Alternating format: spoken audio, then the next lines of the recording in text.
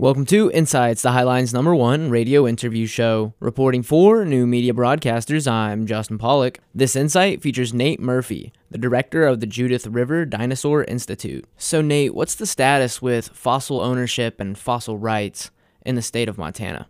Montana is the very first state to recognize fossils as a surface right and not a mineral right. Now, to a private landowner, that means a lot, because a fossil is a resource just like anything else on their property, much like sand, gravel, bentonite, these things that are normally considered a surface right when you purchase a property. Now, it is not a mineral right, and that's what we did, is we went in and actually changed the laws so that fossils are not included in the description of minerals or mineral rights. So what that actually means, bottom line, is the fossils belong to the deeded landowner.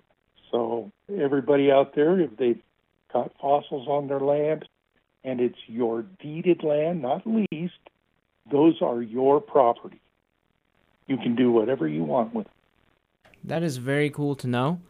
And something that you said there that stuck out to me was that you got the law changed. Can you describe that process? What led up to this change?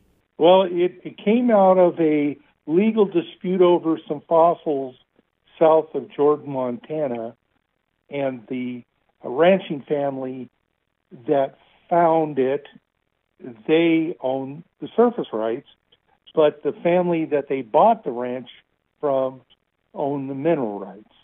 And so the family that had the mineral rights thought they had the rights to the fossils too.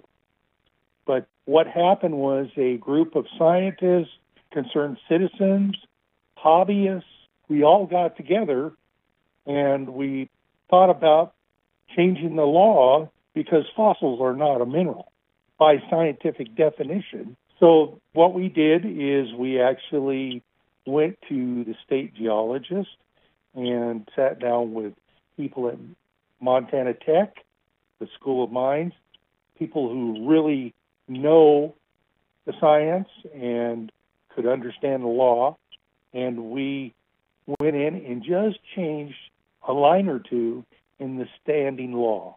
And it passed both the House and the Senate unanimously. This was Insights featuring Nate Murphy, the director of the Judith River Dinosaur Institute.